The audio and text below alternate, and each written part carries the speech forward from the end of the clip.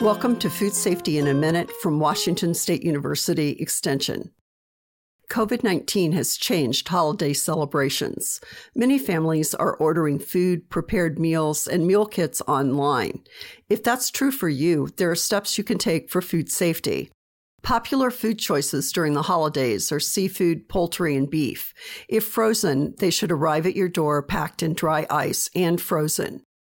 If food is fresh, it should arrive at 40 degrees Fahrenheit or less. The same is true for perishable ingredients in meal kits. Once received, check temperatures with a food thermometer. Next, immediately refrigerate or freeze as appropriate until you're ready to prepare the food. If the temperature is higher than 40 degrees Fahrenheit on arrival, do not eat the food and return to the suppliers. From Washington State University Extension, this is Food Safety in a Minute.